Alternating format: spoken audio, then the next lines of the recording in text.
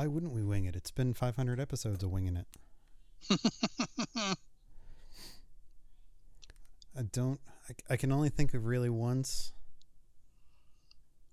that we had a conversation of what we were going to do for the following week. Mm-hmm. And I think that was the year that we did favorite Christmas songs. Oh, because yeah. there was actually some like prep involved in that. Yep. Other than that, fuck it, who cares? Dance, monkey, dance.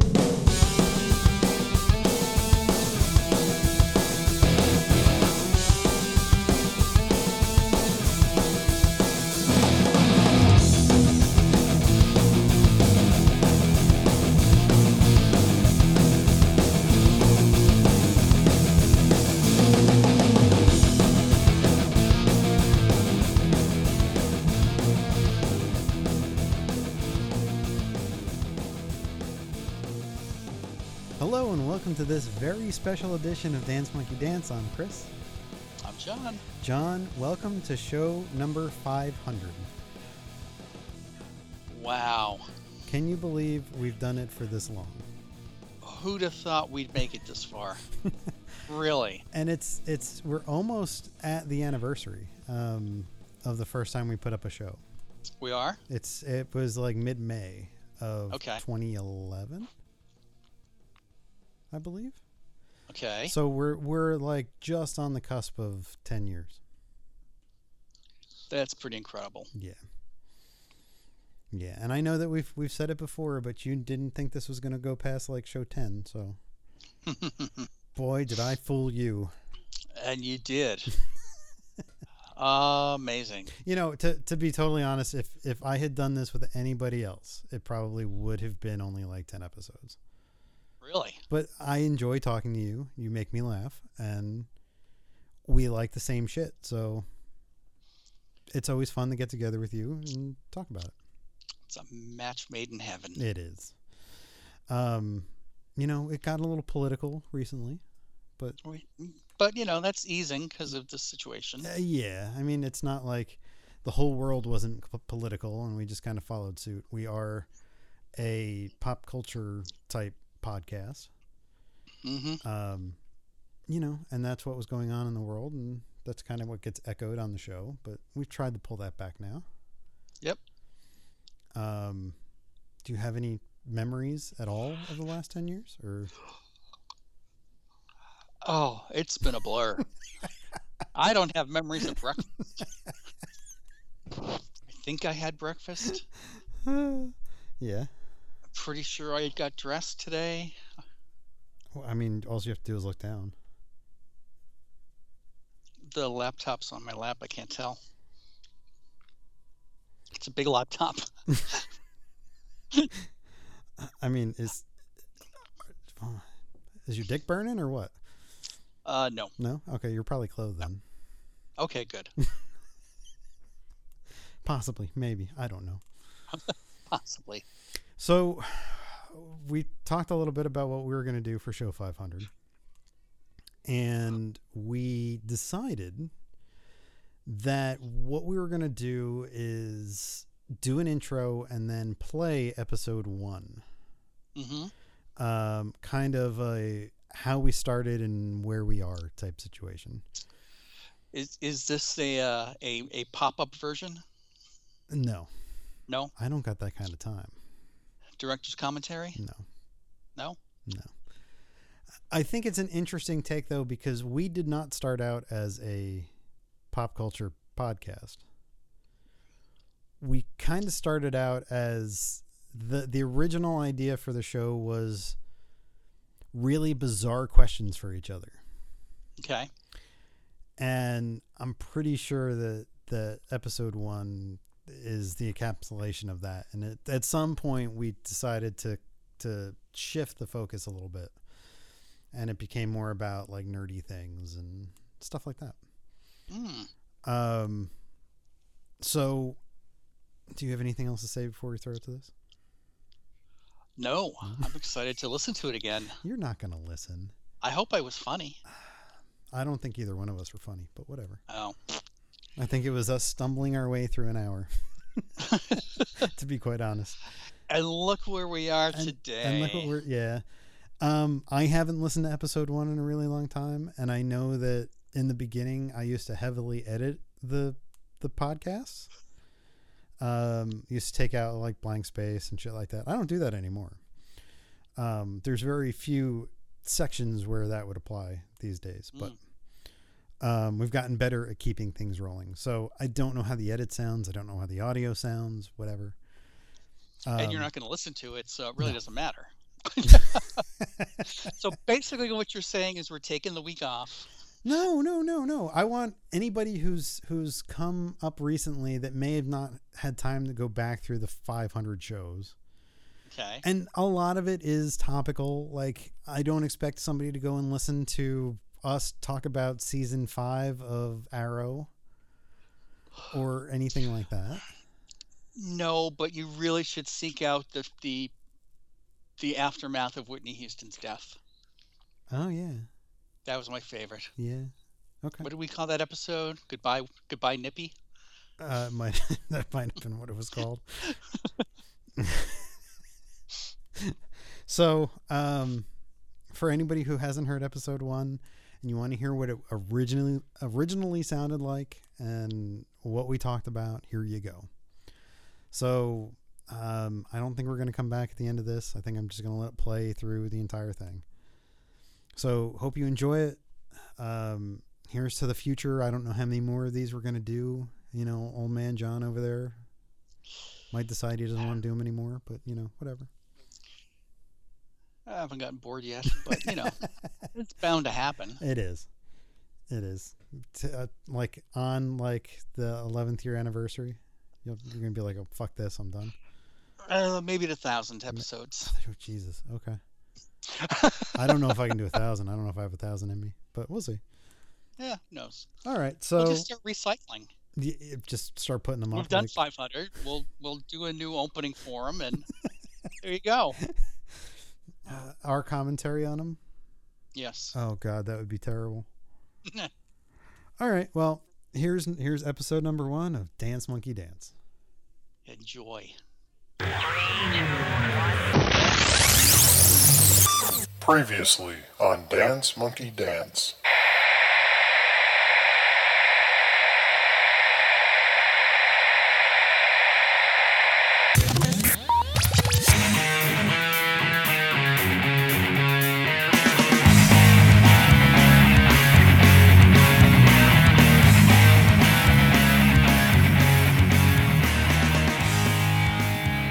Hello and welcome to this episode of Dance Monkey Dance. I'm Chris Hayner. I'm John Michael. And being that this is the first episode, I think we should take a minute and tell the listeners who we are and what this podcast is all about. I'm a freelance video producer and editor currently living in Arkansas, of all places. And I produce everything from TV commercials to marketing videos and everything in between. I'm a frustrated artist, designer, photographer in Orlando, Florida. I work in the theme park industry. Currently, it's about 900 degrees out, but it sure beats snow. Yeah. John and I have known each other for about 13 years, and we work together for the same company, and we also work together on short films and marketing videos outside of that company. About 5 years ago, I took a job in Arkansas, and John and I don't talk nearly as much as I wanted to, so I figured if we did a podcast every week, it would give us a perfect excuse to bullshit with each other. Now, if you're looking for a podcast that'll help you with your life or career, essentially like a Merlin Mann podcast, this isn't it. Here you're going to get a lot of observation, screwed up scenarios, general chit-chat, that kind of thing. John and I have one goal with this podcast, and that's to make each other laugh, and in turn, hopefully make you all laugh as well. And so with that, all that crap out of the way, let's make with some funny, John. It's an awful lot of stress you're putting on me right now. I know. But I got a question for you, John. Something that I was thinking about the other day. Oh my God. I was in the bathroom, and so you had a lot of time to think about it. Well, yeah. And I'm trying to figure out when do you think it became socially acceptable or socially the need there be to for somebody to wipe their ass? Now, well, okay, follow me on this before, because I actually have I actually have reasoning for this. Um, at some level on the human existence, we're attracted to people based on their smell, Right. and cavemen, and I'm assuming up to a certain point in history, didn't wipe their ass. They would kind of squat or whatever, let it go, and walk on. So, on some subatomic level, are we attracted to the smell of shit? I think we're attracted to the smell of our own shit and not anybody else's. It's kind of narcissistic. Okay. Because, doing some research for the show, um, toilet paper wasn't really invented until about 589 AD. Okay. And at that point, it was little wooden sticks. Um, but like commercial toilet paper, like as we know it today, wasn't really introduced until like the 1850s. So I'm trying to figure out, like, at some point, and you hear all those stories about, you mostly hear about the French wearing a bunch of perfume and stuff to hide their smell because they didn't bathe that much. Right. But I guess on some level, though, and maybe you're right, because I guess everybody loves their own fragrance. And, you don't ever really drive yourself out of a room.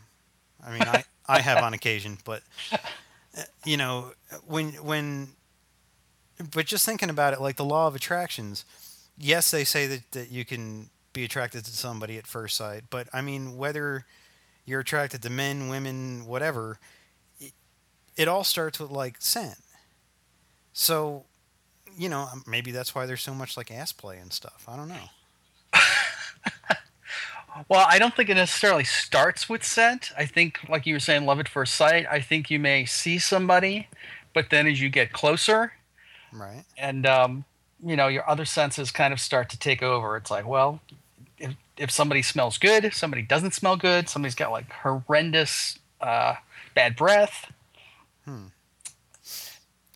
Because the other thing that I was thinking about too is, maybe our bodies have changed since like caveman times. Maybe because we sit a lot. Our ass shape has changed. Because no, probably not. Well, I don't know, because like dogs just kind of squat and they don't have to wipe their butt. Yeah, but we're not descended from dogs. Well, no, but do monkeys wipe their asses? Well, they throw their poop at people, so I guess in a way. Well, if you've ever seen Two Girls in One Cup, we still do that. Yeah. Thank God for YouTube. Is that actually on YouTube? I don't think so. No. It's actually on Harold Camping's website. He's a big fan. And I think on October 22nd, 2011, will be Two Pastors, One Cup. Oh. I thought we'd get the theological and the scatological out in one big sweep. Yeah, so I guess the rapture's been kind of postponed, huh? It's been delayed. I think they were kind of unsure of how many people were coming, so they have to get the guest rooms ready. Palin has a bunch of stuff she's going to take care of, so they're going to wait till after the bus tour. She was riding on the back of some Harley, I believe, in D.C. this weekend, so that's a good place for her. Kept screaming, rev the engine, rev the engine. Don't know what that meant. So I really hope she runs for president, because, she can't do any worse than George Bush did. Well, and if we're lucky, Obama will take care of all the wars and make peace everywhere else, so it'll be easy going for her. Yeah, well. She can redecorate like Nancy Reagan did, because, Reagan era didn't have any big things going on. But do you think that she'll even get in there? When you look at the list of crazies the GOP is considering, I think she's just as viable a candidate as Mitt Romney or that chick Bachmann, Michelle Bachmann, who used to be a witch. Yeah, why not? Are they actually talking about her running for president? She's talking about herself running for president. The witch Newt lady? Gingrich? Yeah. Oh, wow. You know, all hail President Newt. See, he won't get elected just solely on his name. I don't know. I think Newt may be a very popular name among conservatives. I don't know. Well, you live in Arkansas. Aren't there a bunch of people named Newt running around there? There's a lot of juniors. There's a lot of Billies. There's a lot of Ezekiels. Really? Yeah. Oh, yeah. The biblical names are really big here. Ezekiel, Zachary. What was the other one that I saw the other day? Short of being named Job here, I mean,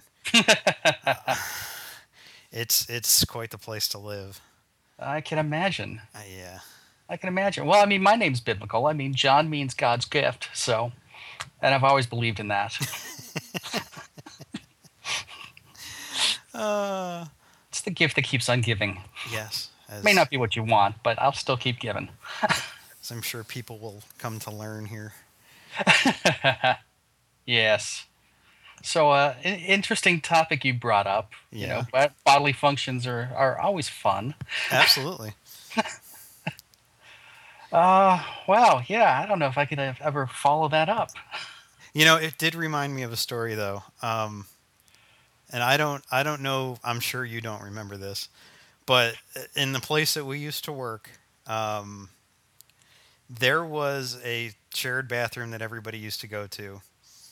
And I have a notoriously bad stomach. And one day I was in the bathroom and just dropped a load and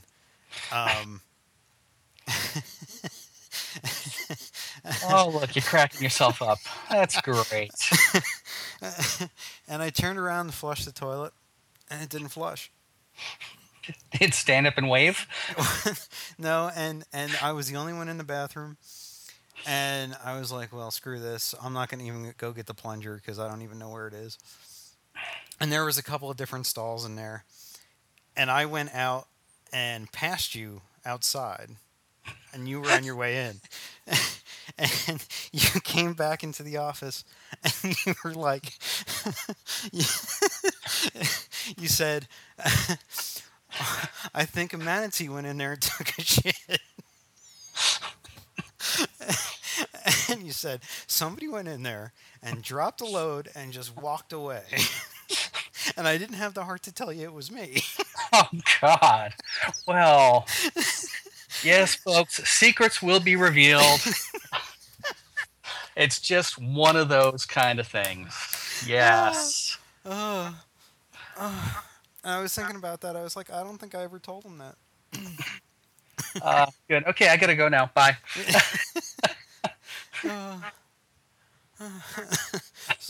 So, John, what do you want to talk about? Well, since we're on the subject of crap, Yeah. I was going to talk about sequels.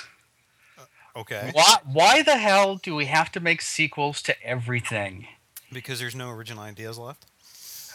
But when did it become appropriate that sequels to popular movies were the way to go? There was no The Maltese Falcon Part 2.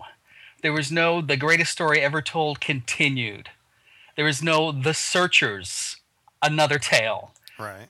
There were all these classic movies that were top of the game. You know, Citizen Kane. There was no follow-up. There was no prequel of the earlier days of Kane where he got Rosebud. You know, maybe you see him scooting down a hill on a little sled and you find out why it's so important to him. Right.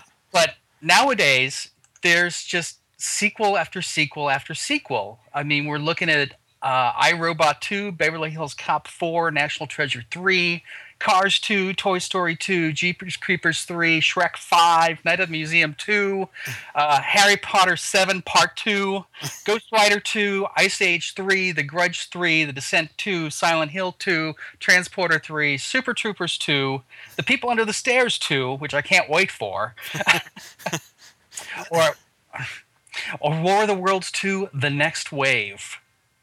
Oh wow. It's like, really? And apparently that one stars C. Thomas Howell, so you know it's going to be like A-list, 3D. It's just going to be perfect. It's like, why do we keep making sequels? I mean, to me, if you've got that much story to tell, then you got a TV show or a miniseries. Well, do you think, what are you more bothered by? Are you bothered by sequels or are you bothered by reboots? Reboots don't bother me as much as sequels because sequels are always compared to the original. Yeah, You know, you've got, what is it? X-Men The First Class coming out. Yeah. And it's going to be compared to the first X-Men movie and the second X-Men and Wolverine and everything else. It's like, okay, but couldn't you have made just the ultimate X-Men movie and walked away from it totally? Well, I don't think studios think that way anymore. From the way I understand it, you know, movies don't even get made now without going through a committee. And from the way that I hear it is they actually will sit down and say to the director, who do you want to be in this? And they'll say, pick some Nathan Fillion, right? So they say, we want Nathan Fillion. And they say, well, he's not really known for dramatic roles, and this is a dramatic role, so you can't have him because he won't bring in as much money as a dramatic actor.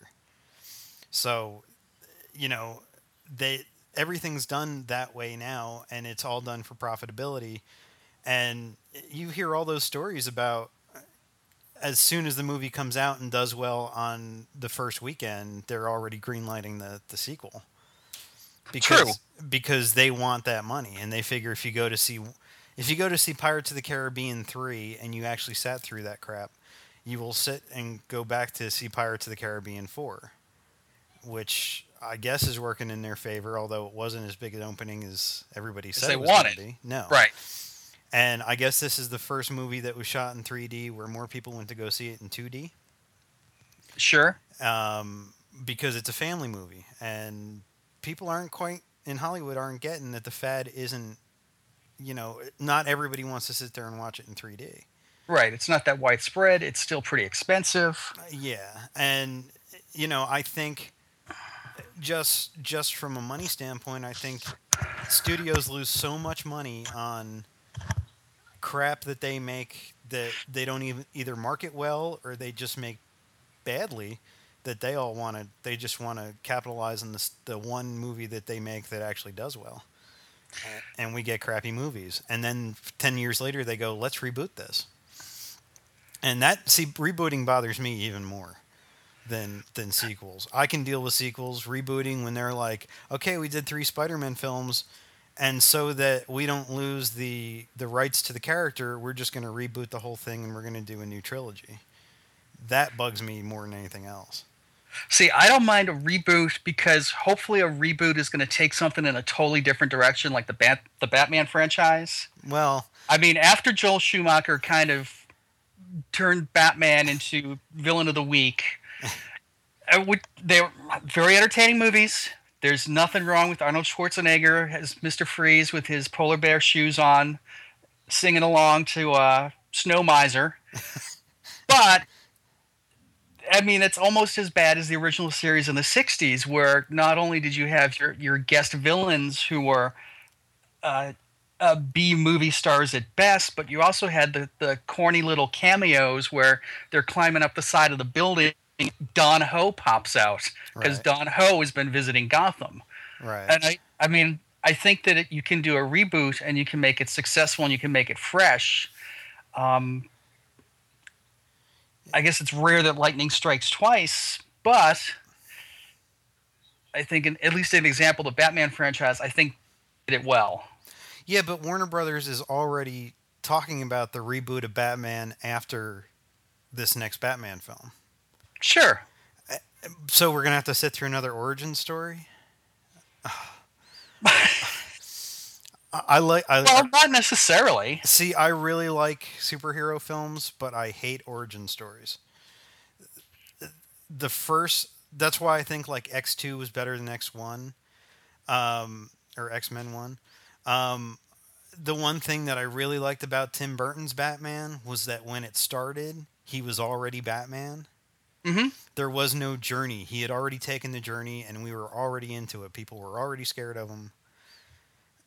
The only two origin stories that I've been able to sit through recently was Batman Begins and Iron Man, Okay. because Iron Man was told in a way where it was believable, and he's stuck in a cave and he's building this thing, and the arc reactor is a little hard to believe, but you got to take that on faith. Whatever. It's a comic book movie, Right. but you know when they do origin stories and all that kind of stuff, and every time they reboot, like they're going to reboot Spider-Man, we're going to sit through another origin story of how Peter Parker became Spider-Man.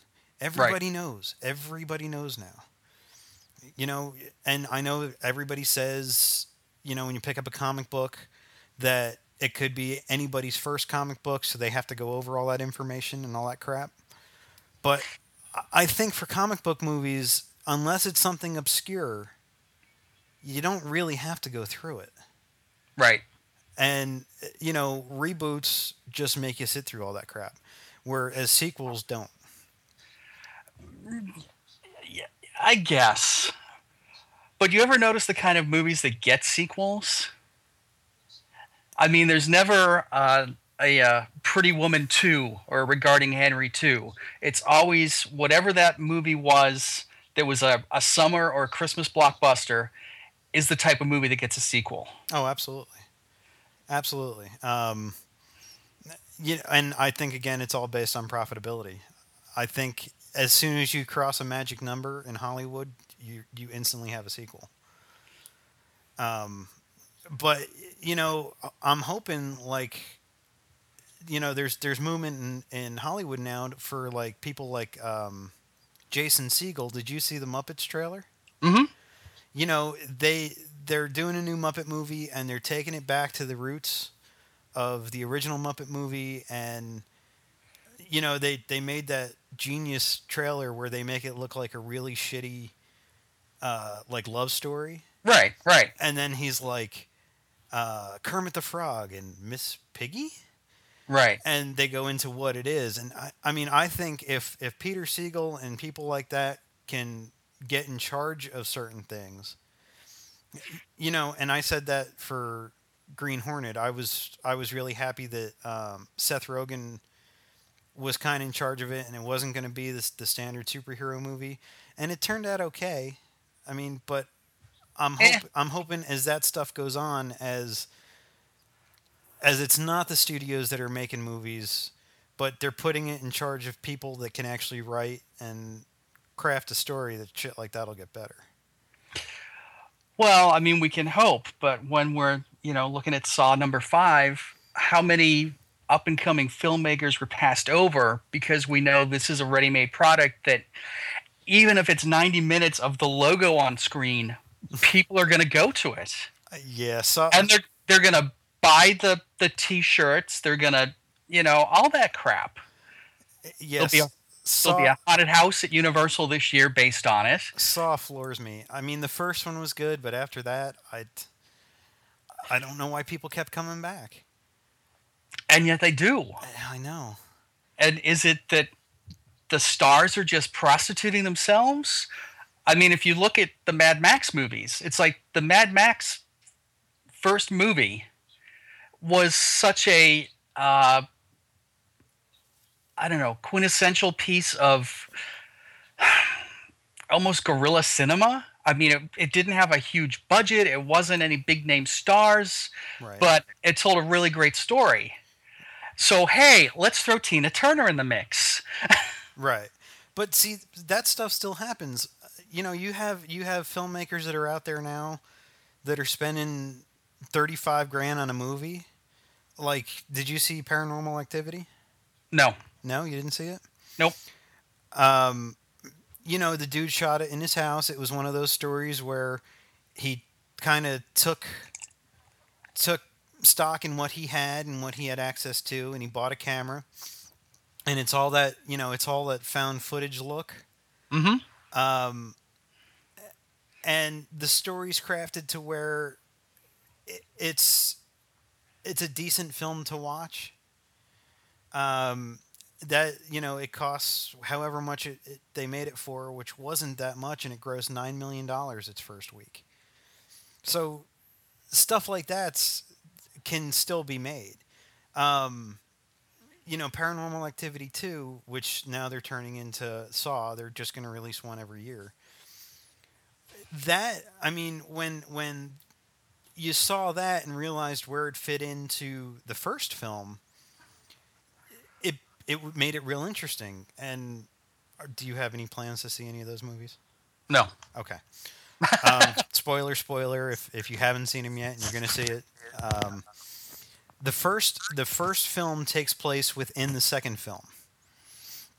The second film goes up to a certain point, and then they actually play like the opening shot from the first film so that you know where that fits in. And then goes to back to the second film to conclude it so that if you've seen the first film, up to a certain point, like all this stuff happens at the main character's sister's house, and then something happens to where the evil entity gets sent over to the other sister's house, takes control of the girl, and then she goes back to the family's house in the second film and kills the family. And it's this weird arc thing that you could actually take the first film and edit it into the second film at a point, and then have another point where the first film ends and then the second film concludes, and it's all one cohesive story. And that was interesting to me when I watched it, because you don't ever see that these days. Sequels are always, we're going to start from here now, and then we're going to tell you this much of their lives.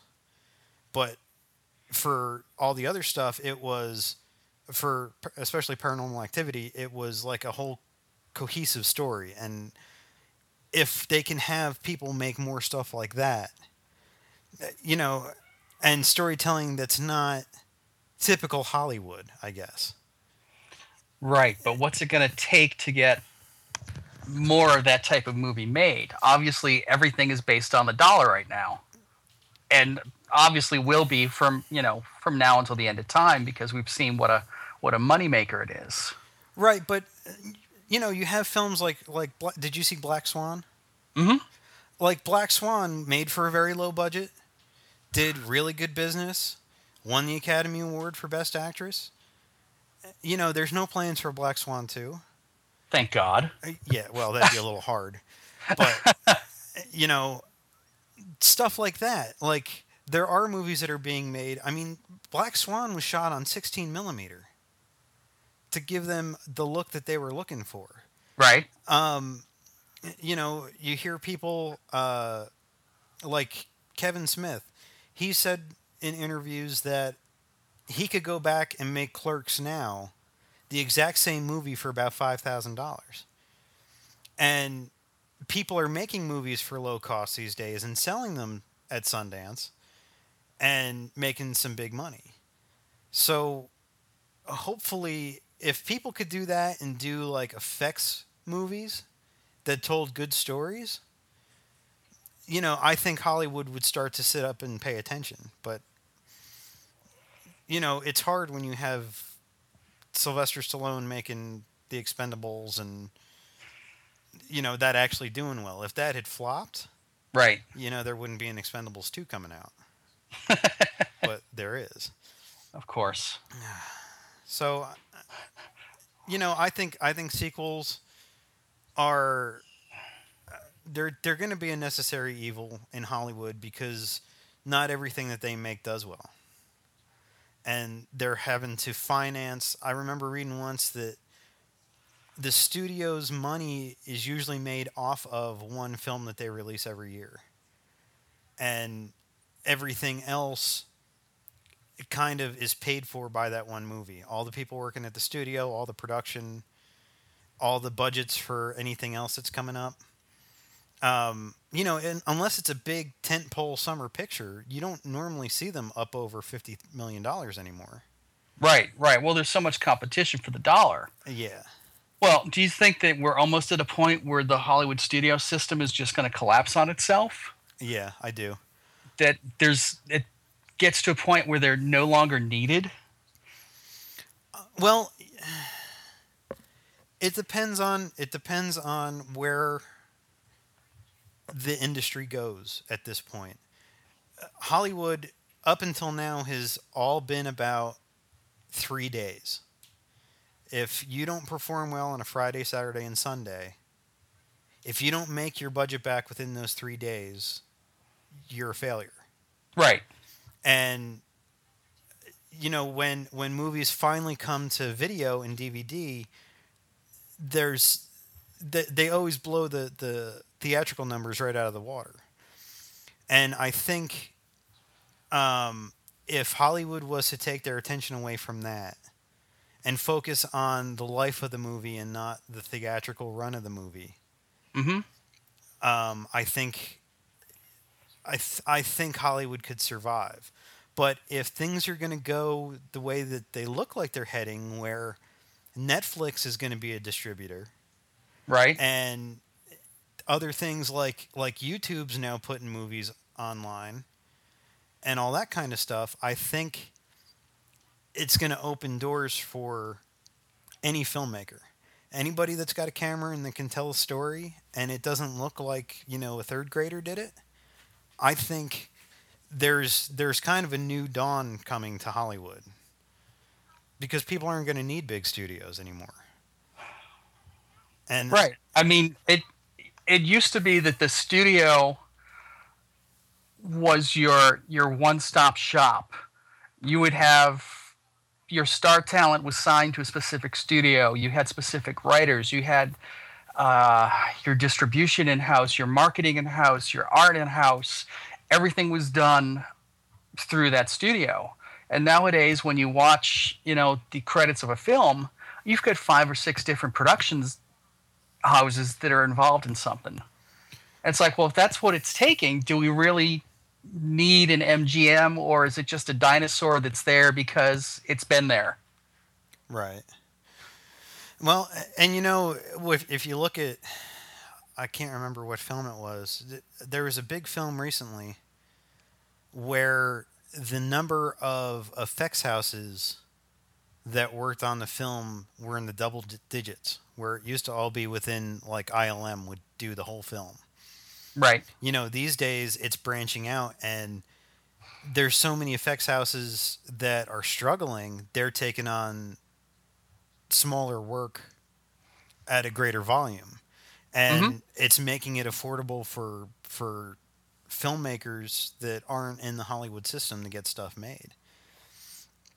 And I think Hollywood needs to sit up and take attention to that, because if Netflix works and can distribute movies, and people stop going to the theaters, I mean, everybody, the numbers for that have dropped significantly now, especially for like non-summer blockbusters, because who wants to go and and listen to some kids screaming? Or Exactly. It's not that people don't want to go to the movies. It's that the experience has become such a nightmare. yeah, Why bother? You've got idiots who are bringing infants into R-rated films at the 11 o'clock showing at night, and wonder why people are pissed at them. It's like, because you're an idiot. yeah. I mean, I think a couple of years ago they were talking about the distribution companies were seriously looking at releasing movies video on demand the same day that they were released in theaters. Right. And I think that they would make a shitload of money if they did that. Because you're not, even if somebody was going to have a movie party and say, hey, come over Friday night, we're all going to watch Thor. Right. You make it to the point where you have to make it worth their while to invite that many people over. There'd have to be something in place to make sure that the studios got their money, but you would see numbers increase dramatically simply because you wouldn't have to go to the theater anymore. Right. And most home theaters rival, sound-wise and picture-wise, what you see in the theaters now anyway. Right. Well, I mean, it's the whole movie going experience. You've got to drive somewhere. You've got to find a parking space. You've got to wait in line to buy your tickets. You got to wait in line to give your ticket to the usher so they can tear it in half and tell you which of the 73 cinemas in the building is where your movie is showing. You got to stand in line for your stale popcorn and your $7 Coke. It's like if there was a way to merge AMC and Walmart, you might have a viable product there. I mean, down here we just opened the AMC Movie and Dine experience. Oh, is that like where they have tables in the theater? Yeah, they've got really nice chairs, and you never have to climb over. I think it's more than one person, so they're like groupings of 2 chairs. They've got a little call button where the waitress will come and bring your food, bring your drinks. But how long is that going to sustain itself? And what's your target audience? I mean, are you really going to take a family of, mom, dad, and the 4 kids to go see Thor, where you're paying, for a $12 burger? Right. Or is it better to go to the Red Box and pay $1 and watch Hangover 1? Right. You're still watching the movie. You're still getting the enjoyment out of it. It's not on a big screen. It's not surrounded by hundreds of people. Yeah. Yeah. But I don't know what the answer to that is. I mean, it's obviously not 3D because there's only a certain type of movie you can show in 3D. Right. And right now it's so expensive. I mean, especially with the new quality of 3D glasses, it's such an upfront cost to the movie theater. It's like, is this really the way you want to go?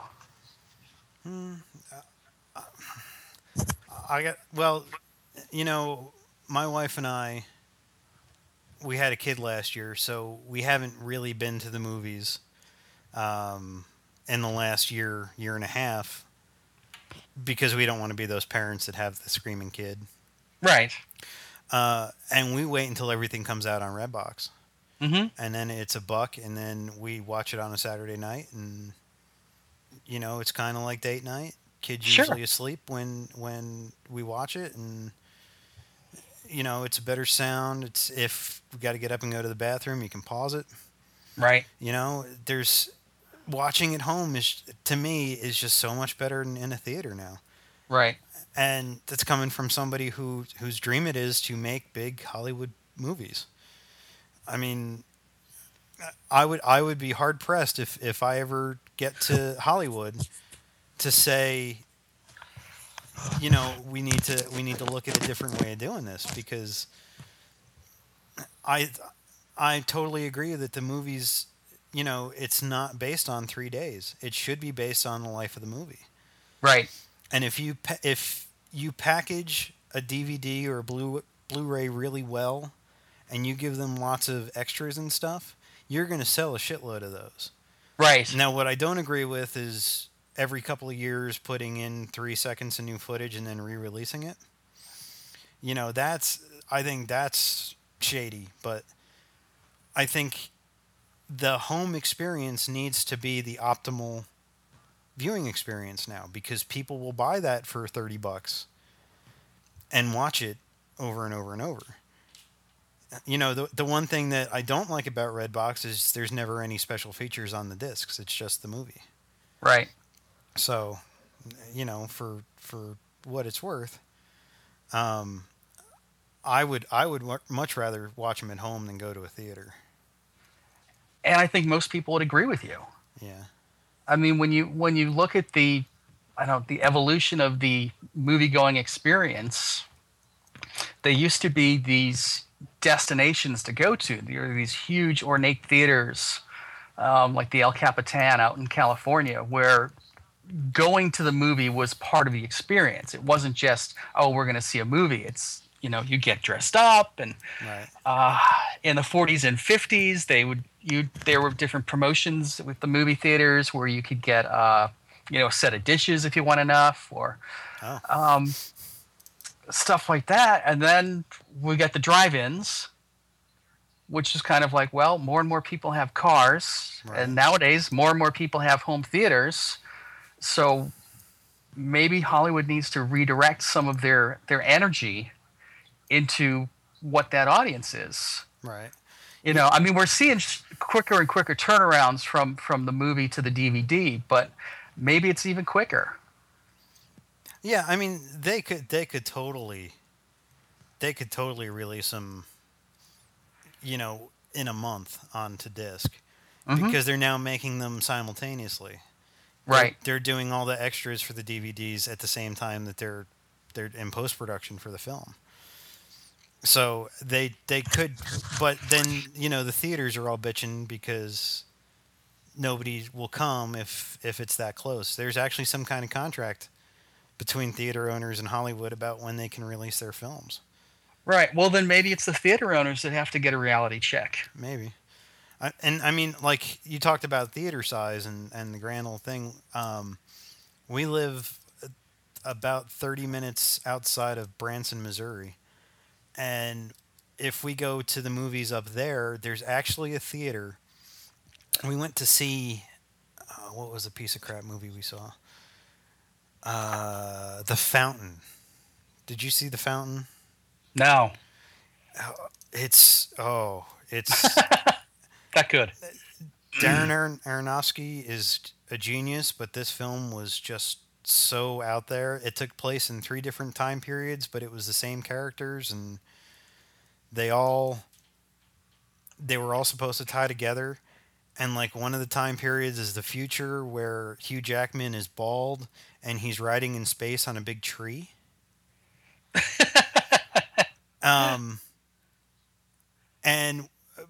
But my review aside, the theater we went to go see it in, we walked in, and I swear to God, there were only 7 rows in the theater. There were 2 down front, and then a walkway, and then 4 that went up the back. And it held less than 50 people. And it was like, really? You actually split the building apart for this? So a sellout is like 30?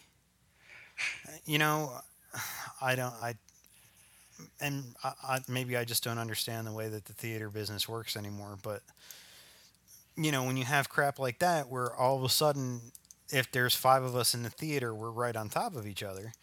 And then you got to deal with the phone calls and the screaming baby. It's like, I'd just rather stay home. Right. So, I don't know.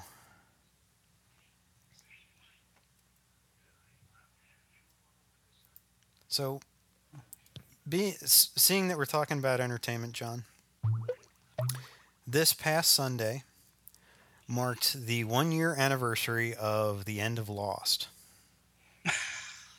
Thank God. And I know that you and I are both on different sides of this fence. Right. So being that it's the 1-year anniversary and you've had a year to ponder all of it, what do you still feel the same way about the ending of Lost? I mean, you didn't like it. I was so disappointed. I thought the little 3-minute featurette that was on the DVD where Ben and Hurley go and shut down one of the distribution centers answered more questions for me than that stupid finale. The Lost was not about some kind of transcendental journey. It was an adventure. And they kind of lost sight of that. And it's like, all of a sudden, it's like, well, these are the most important people in their life, and you're all going to be together now. And it's like, really? But okay. But at the end of it all, it was just a story about the journey of people. No. It really wasn't. It was a story of... It was not the 5 people you meet in heaven. It was not some kind of feel good cable religious programming. It was adventure. I mean, there was no other way to explain it. You were on this island and this freaky stuff happened to you. And then the writers got bored, and all of a sudden there's another tribe of others, and there's a temple that nobody saw in however many years it was, and the four-toed statues, and it's like, really? They answered the four-toed statue. Yeah. No, they didn't. No, they didn't.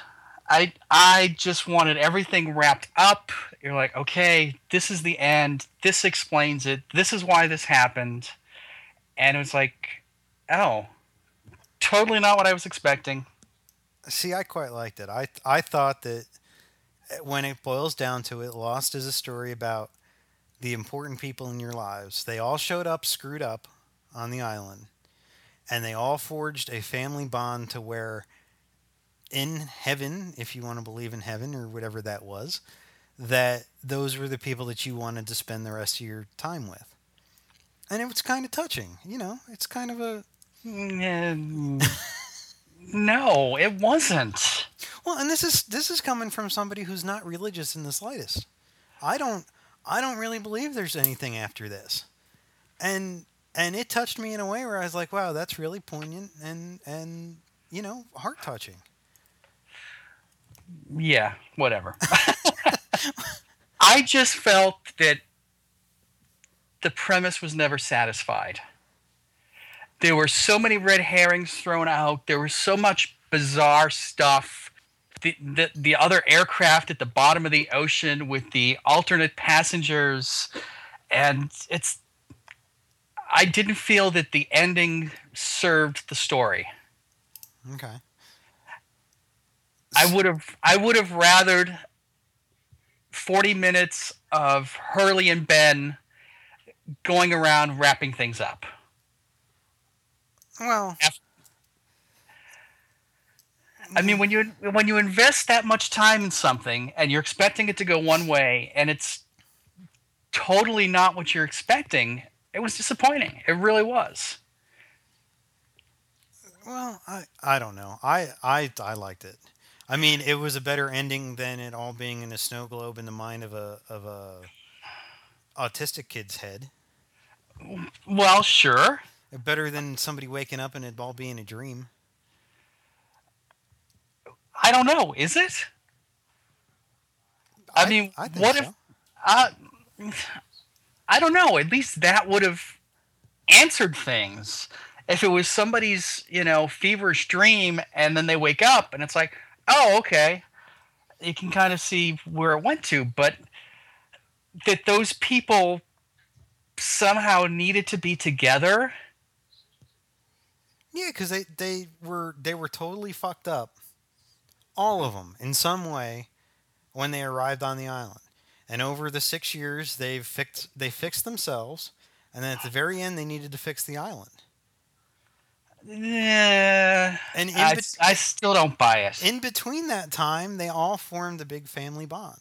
Now, I will agree that things like Jin and Sun dying, even though Jin never met his daughter, and he just kind of gave up, that was a little weird. Right? And I think the writers at one point had no clue when the show was going to end, so they were just throwing in everything. Mm-hmm. And then ABC said, well, this is your end date, and we're going to take 6 episodes off of your season. Right. So finish your story. And I think stuff like the plane at the bottom of the ocean, all that kind of crap, kind of had to be left at the wayside. But I still think at the core of the story are the passengers on the plane and their journey together. But I think we could have done without the entire flash forward season and just wrapped up all the arcs. Jack and the big fake beard screaming, "We gotta go back!" Oh, yeah, and the kid that came out of nowhere, and Michael, and what was the kid's name? Walt. Yeah. I just, that served no purpose for me. It's like, oh, okay, this is leading somewhere. It's like you're being led somewhere, and then they don't know where they're going. Are, I mean, certain things were like you found out who Adam and Eve were from the first season, right. and okay, that was a revelation. But there's so many holes. It's like, why did you create such an epic backstory and then bail on it? I don't know. I mean, why did the researchers on the island have to disguise themselves as homeless people? Why did that make sense? Why was that important? well, You know, you had, the backstory about the De Groots and Alvo Hansen, and every so often an arm would disappear, and then he'd be somebody else, and it's like, huh? okay, I'll give you that.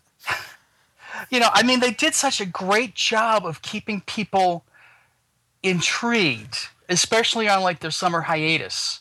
Right. When they did the most recent one was the Dharma Project recruitment drive. But all of those things were leading towards one sort of ending, and then you didn't get it. See, but they did stuff too, like the summer that they did. They had all the pieces of the video, and you had film. Yeah, That was for something completely different. That had nothing to do with the show. That was an online thing. Well, there was also the Bad Twin novel that was totally screwed up. Well, I'm not saying it was perfect. I'm just saying that if you boil it down to the basics, it's a story of broken people who find a family, and then they all die, and they want to. And they live happily ever after, and they walk into the light. Well, now, see, there's certain things. And why didn't Hurley go with them? I mean, Hurley seemed to be one of those calming forces that was kind of forcing them to repair themselves. And yet Hurley wasn't one of those people who went on with them. Yes, he was. Hurley went? No, Ben stayed behind. Ben stayed behind because Hurley goes, "Are you coming in?" And Ben says, "No, but I want you to know that you were a great boss." Right. I don't know.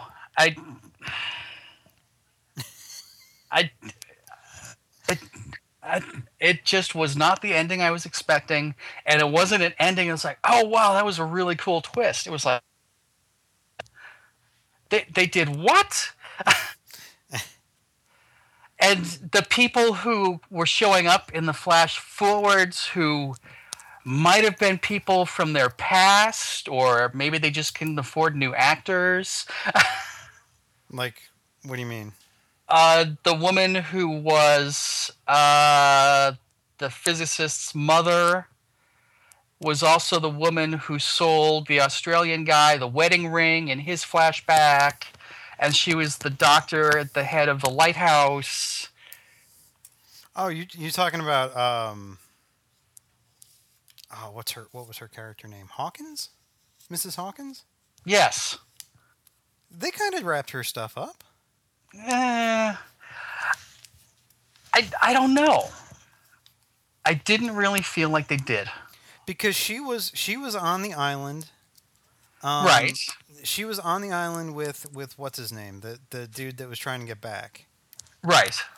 And then she had a baby off the island, which turned out to be the physicist.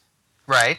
And she was working to get the dude who Widmore was trying to get back on the island, and she was trying to help him because they were a couple. Right. The only thing that I don't know how that fits in is when the Australian guy. Right. When he had that weird thing where he was going back and forth in time for no reason after the hatch blew up. Right. I can't say why that happened, but they kind of tie her story up and how, she ends up having to be the one that kills her own son, and she has to put him on the path even though she knows that she's going to end up killing him. And then in the afterlife, she's trying to make it all better. I don't know. I think maybe I have to sit down and just watch them all in the row over the course of a couple of weeks. Well, I was listening to a podcast that had Damon Lindelof on it, and Yeah. he was saying that people should go back and do that. People need to go back and watch them all in succession instead of having a week to think about it and forgetting things and things getting lost. That you need to start from the beginning and watch the whole thing, and you'll have a better understanding of the big picture. Because there were times when they would be off for a year, and they'd Right. come back on, they'd be like previously on Lost, and they'd start showing stuff and be like, oh yeah, okay, that happened. And you forget stuff that's gone on earlier. So, and he was saying that he thinks now, having had that experience with Lost, that's the way that TV shows should come out. They should come out a season at a time, like to where you can just buy them and not have to wait, a week for each of them. Right. Like there be a thing like Netflix or iTunes where in September, if you want to watch them all every week, they'll be on network TV. But anybody who wants to watch the whole thing in one shot, could spend $50 and just download them all and then just watch them. Right. So I don't know. Maybe that's an option. Maybe if you went back, you'd see it my way. I don't know. I just don't see why those specific people were the ones who stayed together. Because they were a family. No, they weren't. Yeah, they were. Because their other families were so fucked up that these were the people that they clung to and grew closest to. Sawyer grew close to Jack? Really? Well, it could be like one of those things where I'm friends with you and you're friends with somebody else, but I might not necessarily like that person. You've got a stronger bond with that person than I do, and you want to spend eternity with that person and me, and then we all show up in a big church somewhere. That's providing if all that's true, And then you wait for the mothership, and Well, I think there's a better chance of that than. Yeah, well, I don't want to start any controversies on the first show. We'll save that for show 3. Number 3, the story of creation versus Darwinism. Discuss. It's a hot button topic here in Arkansas, let me tell you. I can imagine. Oh yeah, been trying to find one of those little Darwin fishes for my truck Nice. because I figure Yeah, here in Arkansas, they actually, when you meet somebody for the first time, it's not how are you. The question usually is what church do you go to. It's that kind of place. Real Bible Belt. And being that the town that I live in is only about 5 miles away from the KKK headquarters. Mm-hmm. It's a very interesting dynamic because you have racial intolerance on one hand and then God-fearing people on the other. Right. Very few black people in this town and very few Latinos, and it's something else. It's an experience. It's a place where I'm like, I don't ever want to be in this kind of place again. But Well, maybe we can arrange for the Harlem Globetrotters to come to your town and play an exhibition game with the Klan. but see, I think that if the local college was to arrange that, they'd Mhm. have all kinds of people here to see it. Because it's not about black people, them not liking black people. It's about they don't want other races to live in their community. But we've had down on the town square, they've had like soul groups come in and sing at the theater, and they sell it out. Well, as long as they leave. Exactly, and that's the thing. And if you come to the town, any of the locals can show you which tree on the square used to be the hanging tree. It's real old school. It's very much like living in the 60s here. You know, it's very much that. The town square looks like the town square from Back to the Future. Awesome. There's literally a town square, and then the center of it sits a courthouse. Mm-hmm. It doesn't have a clock tower on it, but it does. They do have bells that ring at noon. And it looks like it's straight out of the 50s. Small town America. That's exactly what that is. And it's small town America thinking, too. I mean, we won't go into it now, but at a later time, we'll discuss about the whole big controversy of when they wanted to legalize alcohol, which just passed this past election. That's 2010, when everybody else has had it since like the 1800s. Right. You know, it's that kind of small town thinking. But anyway, well, since we're not going to agree on the whole lost thing, John, that's probably a good place to stop for today. So if anybody wants to get in touch with us, we're going to be on Twitter at Dance Monkey Pod, all one word. You can also visit our website at dancemonkeypodcast.com. And if you want to email us, you can always send an email to info@dancemonkeypodcast.com, which is all one word. And if you want to see what I do on a video level, you can always visit my other website, which is havoc-creative.com. You can see all my cool stuff. And I don't know, John, is there anywhere people can see your stuff? Zebra421.com. Okay. Awesome. All right. Well, any closing words, John? No. No? I have no closing words. Okay. All right. I'll be back. Okay. Well, I guess until next week, we'll see you all then. Bye.